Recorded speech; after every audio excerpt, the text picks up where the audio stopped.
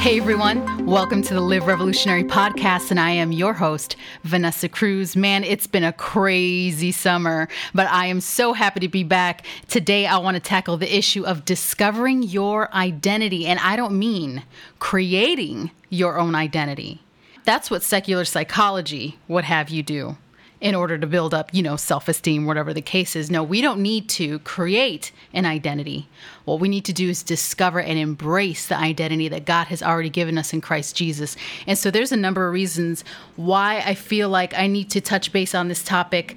Here and there throughout some other podcasts, I always touch on this issue because I feel like there's a root here and the enemy is constantly attacking this root of identity. And so I just wanted to hit this topic hard with some truth and just help you identify some patterns of how your identity is affected, where anxiety fits into all this, and where self-esteem fits into all of this. Okay, so one of the first reasons is many of you do not like who you are. And I'm hearing this all the time. This isn't just something that women go through. I hear this with men as well. So this is like a humanity issue, okay? Many of you do not like who you are. You think you're not smart enough. You're too loud, you're too soft-spoken, or you're too careful, or you're too ambitious, or you're too creative, and so therefore you're unorganized, or you're so technical, or so academic that you're too stuffy, and so you think you're boring. So there's always this, like when you talk to people, there's always this spectrum that they find themselves on, and it's always two, quote unquote. And so anytime that you hear yourself think, oh, I'm too this, there's a lie in your midst. There's a lie present. And I want to help you identify some of those and connect some dots as to where these lies are coming from. I feel like this is my passion. I help people connect dots, and it always comes down to identity. And I promise, guys, 9 times out of 10, when I am with a client or when I'm counseling somebody or talking to somebody, the psychological issue that they're dealing with is usually just an issue. It's not severe enough to be considered a mental health disorder or a mental illness. 9 times out of 10, because I see a lot of Christians, I feel like the root is always, man, this is an identity issue. If you just locked on and if you could just grasp or catch the revelation of what God says about you in this area or what the word says about this particular situation in this area, you wouldn't even have to deal with this. And so I want to talk about that. I want to talk about this issue of like self-hate. Why is it that we don't like ourselves and how that's so strategic? It's strategic, meaning it's on purpose. The enemy would have you hate yourself because when you hate yourself, you can't do anything else but be self-absorbed and self-centered, and you can't think about what's going on in the world. You're not objective enough to pick up on patterns and how the enemy is moving so that the Church of Christ can counter that and bring truth to those areas. And so I want to talk about how lies are personally affecting you and bringing about identity crisis, low self-esteem, and then ultimately anxiety. Okay, so number one of the reasons I want to talk about this is because many of you do not like who you are. You think you're too, quote unquote, you fill in the blank.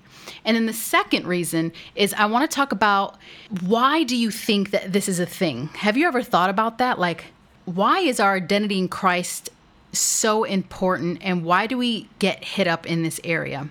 And I think it's because if you have a right understanding of who you are in Christ, it is literally your armor. And I am talking about that Ephesians chapter 6 armor that is meant to protect you against the evil schemes. So check this out, okay? This is warfare here. If the enemy can have you believing lies about yourself, it means that in some area of your spiritual self, your spiritual being, your mind, you are unprotected somewhere. And what I mean by that is, one of the pieces of armor that we're going to talk about later is the belt of truth. And you're going to find out how important this belt of truth is, because every other piece of armor gets attached to this belt. So if this belt of truth, which is your compass, which is a piece of armor, is not on right, or is kind of sagging off of you, or doesn't even fit you right anymore, then you are going to be left unprotected, which makes you susceptible to all manner of lies, to all manner of ideologies, deceit, unbiblical worldviews, lies in the form of like personal attacks and strategies against you. And, usually these strategies or schemes are found in the area of these 4 different areas: temptation, accusation, condemnation, and deceit. But especially deceit, right? We know that from the garden, one of the first tools that the enemy uses against the children of God is deceit, is to have you thinking twice, is to have you believe a lie, something that was twisted. And we also know that the devil is literally named the father of lies. I want you to check out this one verse. Jesus is speaking against a group of people. In it, he describes an attribute of Satan. So it's John chapter 8, verse 44. He says, "You belong to your father, the devil, and you want to carry out your father's desires. He was," meaning the devil, "he was a murderer from the beginning, not holding to the truth, for there is no truth in him. When he lies, he speaks his native language." My God.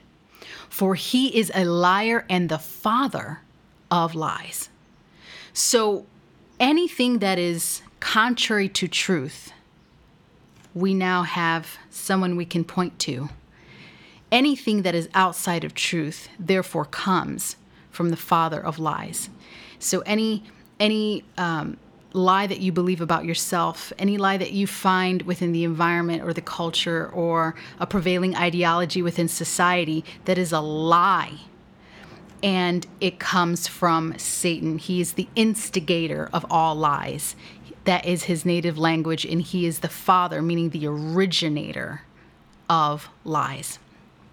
And so that's why I want to focus particularly on how the enemy can deceive you, which in turn affects your self-esteem and identity, and how that ultimately produces anxiety. So I want to talk about lies and how we end up believing them, okay? Some lies and experiences are completely strategic, personal attacks that were initiated by the enemy, especially, listen to me, folks, especially during your childhood. I literally just had somebody today. Today, I just talked to somebody, and they said, well, my father would get angry at me if we were in a social situation. When she was a child and they were in a social situation, he would get angry at her if she was not talkative or extroverted like other little girls were. What I started to pick up on is that her father had a particular idea in mind of what a daughter should behave like.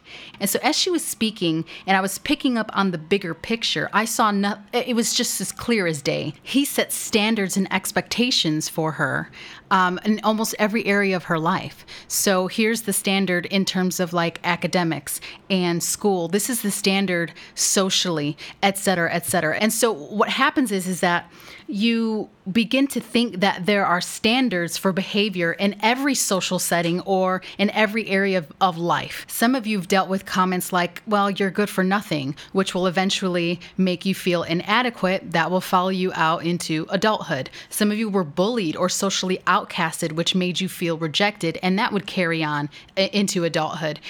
Some of you were parented in a way that made you feel emotionally abandoned. And so before you know it, you're like 26 years old. And so it looks like I must perform this way. Whatever it is that you imagine would yield approval from that person, which means you never are you. You are becoming who you think you should be.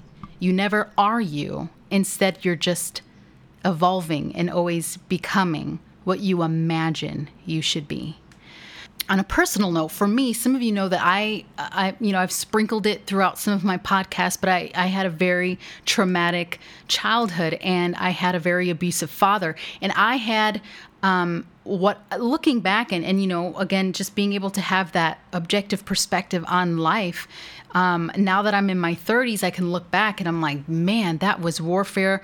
What the enemy, what he had in store for my life truly was to take me out so that I cannot end up doing the work that God had in mind for me and in his heart for me. And so my father would call me stupid my whole existence, the whole time that I was with my father, which was for 16 years. He called me stupid when he really thought that I was just stupid and I just couldn't comprehend math, or he would just call me stupid, like in terms of just like how some people have pet names, he would be like, hey, stupid, and so call me as if that were my name. And so here's the thing about lies. If you hear them long enough, you're going to believe them. And so I grew up really thinking that, what was just an issue with math was actually that I was not intelligent, that I wasn't smart. And so I really felt like I was stupid. And what that manifested into as I got older was severe social anxiety. I didn't want to talk to people, especially authority figures.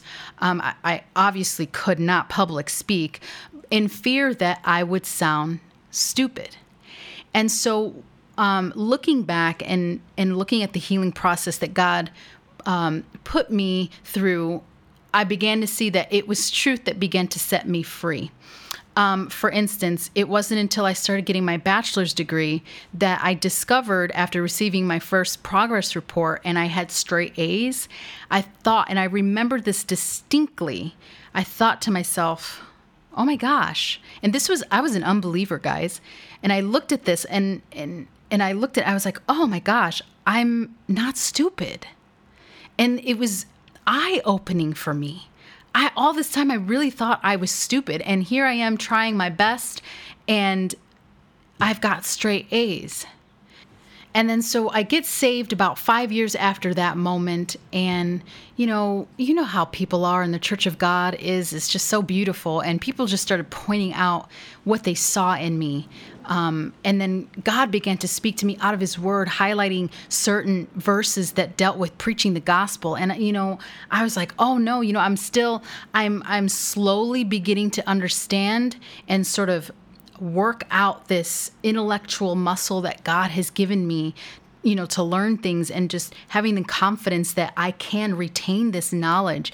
And now he's pointing out scriptures about preaching the gospel, which obviously would entail like public speaking. Guys, I remember it was like maybe the first 3 months of being saved. And we had this week called Glory Week, and it was like service every single day. And then at the end, the pastor that Sunday was like, who was here the whole week? And I raised my hand. And unfortunately, he called on me to come and give a testimony. Guys, I don't even think that testimony made any sense. I just remember I was sweating like crazy. And like, I promise you, like, the mic could have like slipped out of my hand because of how much sweat was on that mic. And I just remember I was shaking and my voice was shaking and everything else that comes with social anxiety, like a pounding heart, probably even thought I was going to die in that moment. Like onset of panic attacks were happening. Like I just remember I was dreadfully scared. And then throughout time, as people began to push me in this area and people would speak truth over me, over what they saw, the potential they saw in me, it was those truths that were setting me free. It was those truths, because truths always root out lies. And I had the audacity to believe those truths and believe what people were saying about me, believe what God was showing me, and allow myself to be challenged in those areas. And now, I still experience, I think what's normal nervousness, maybe even adrenaline rush before I go and speak, but I've been completely set free from social anxiety, because every anxiety disorder is rooted in a fear. And if you can discover that fear and just just hit it hard. Sometimes you need to go in like a surgeon, but sometimes you need to break out a hammer and you need to pound the heck out of a lie. And so with truth, I just began to pound at lies in my life with the sword of truth.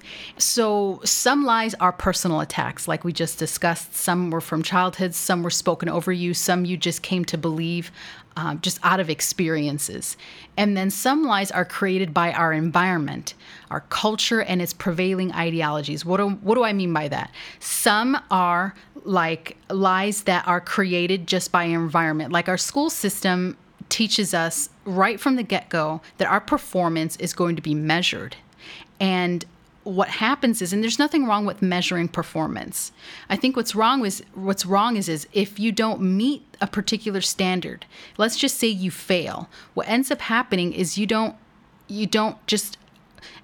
can't make the distinction as a child that you're just failing. What you end up doing is believing you're a failure, and you just don't believe that you've disappointed your parents, and your parents sometimes don't know enough to help you make the distinction that it wasn't that you just disappointed them, but we end up believing that we are a disappointment. And so one is an experience, one is an identity issue, and it always ends up being the latter. It always ends up turning into an identity issue. And so that lie would sound like, in order to be successful or to have worth, it means that you have to have some type of performance-driven based behavior. Another lie would be the lie of what beauty looks like. And in every culture and every society, beauty looks different. And depending on what you believe, it could lead to an eating disorder. And then some lies are believed because of what the government or society sanctions and says is okay or right, even though it's obviously against God's word. These lies, whether they're from our childhood, our environment, or lies that we've told ourselves, like it's totally just self-induced, if they're left untreated by the word of God, it can become a diagnosable mental illness. And it usually leads to some type of generalized anxiety disorder and or depression. So the question is then, how do we treat and protect ourselves from lies and these false belief systems? And that's where that armor comes in. And if you take a look at Ephesians 6 and you really do a study on the pieces of armor, I mean, we all love to post those verses and those pictures of being suited up in armor, and it just looks so cool, and it makes you feel like, man, I don't know, you're awesome. And it's just so cool to envision and think about, but I think we rarely actually study to understand that each armor is actually a piece of your identity in Christ. And that's meant to protect you, like Ephesians says, from the devil and his schemes. And so what is the belt of truth? Okay, so if you look at that piece of armor, every other piece of armor hinges on the belt of truth. Well, what is truth? John 17:17, Jesus is praying to the Father. He gives a clear, straightforward definition of truth. He says, God's word. He says, they are not of the world, just as I am not of the world. He's speaking of the body of Christ. He's speaking of the church. He says, they're not of the world, just as I am not of the world, and therefore sanctify them, right? Purify them by the truth. And he says, your word is truth. And so why do we need this? Because the truth of God that is found within the word, it informs your direction for life. The relationships we choose to be in or not be in, it informs our sense of identity, what we stand for, what we live for, what you think about, what you speak about. I mean, I want you to think about this. What has truth done for you? Think about some behavior that you engaged in before the Lord, and think about what you think about it now. 9 times out of 10, you feel some kind of way about that. You know that behavior was sinful or unpleasing to God because of the belt of truth. So the word of God is our compass. It's like a lie detector. It not only teaches you to not lie, but how to point out lies, how to identify lies. The Bible says it's living, active, sharper than any double-edged sword. It penetrates even to dividing soul and spirit, joints and marrow. It judges the thoughts and the attitudes of the heart. That's so awesome. Only truth can root out a lie. So we got to be in our word. We have to study it daily, not just devotionals. Devotionals are surface level. And I've said it like this before. The type of Bible study that you engage in will manifest in the type of Christian that you become. So if you are having a daily diet of surface level devotionals, you will remain a surface level Christian. If you make time to dig into the word, you're busting out the commentaries, you are praying, Holy Spirit, illuminate these verses in my spirit and teach me. And you are dedicating some time to studying the word and the depth of the word, then you will in turn become a deep, unmovable, immovable Christian. So the last thing that I want to speak about is I want to give you this picture. An identity is something that is bestowed by some higher authority. Okay? Otherwise, you can just create your own. But a true identity is only bestowed by some higher authority. For instance, when I became a Marine, and after I became a Marine, they said, okay, you are now a Marine. This is how you act. This is what you embody, and this is what you will do within the Marine Corps. It's called an MOS, a military occupational specialty, okay? And it was because something with a higher authority bestowed on me a title Marine, everything about me changed. I embodied the values, the Marine Corps values. I wanted to become the best Marine. There's a whole story behind all of that. And so that's in a worldly sense, okay?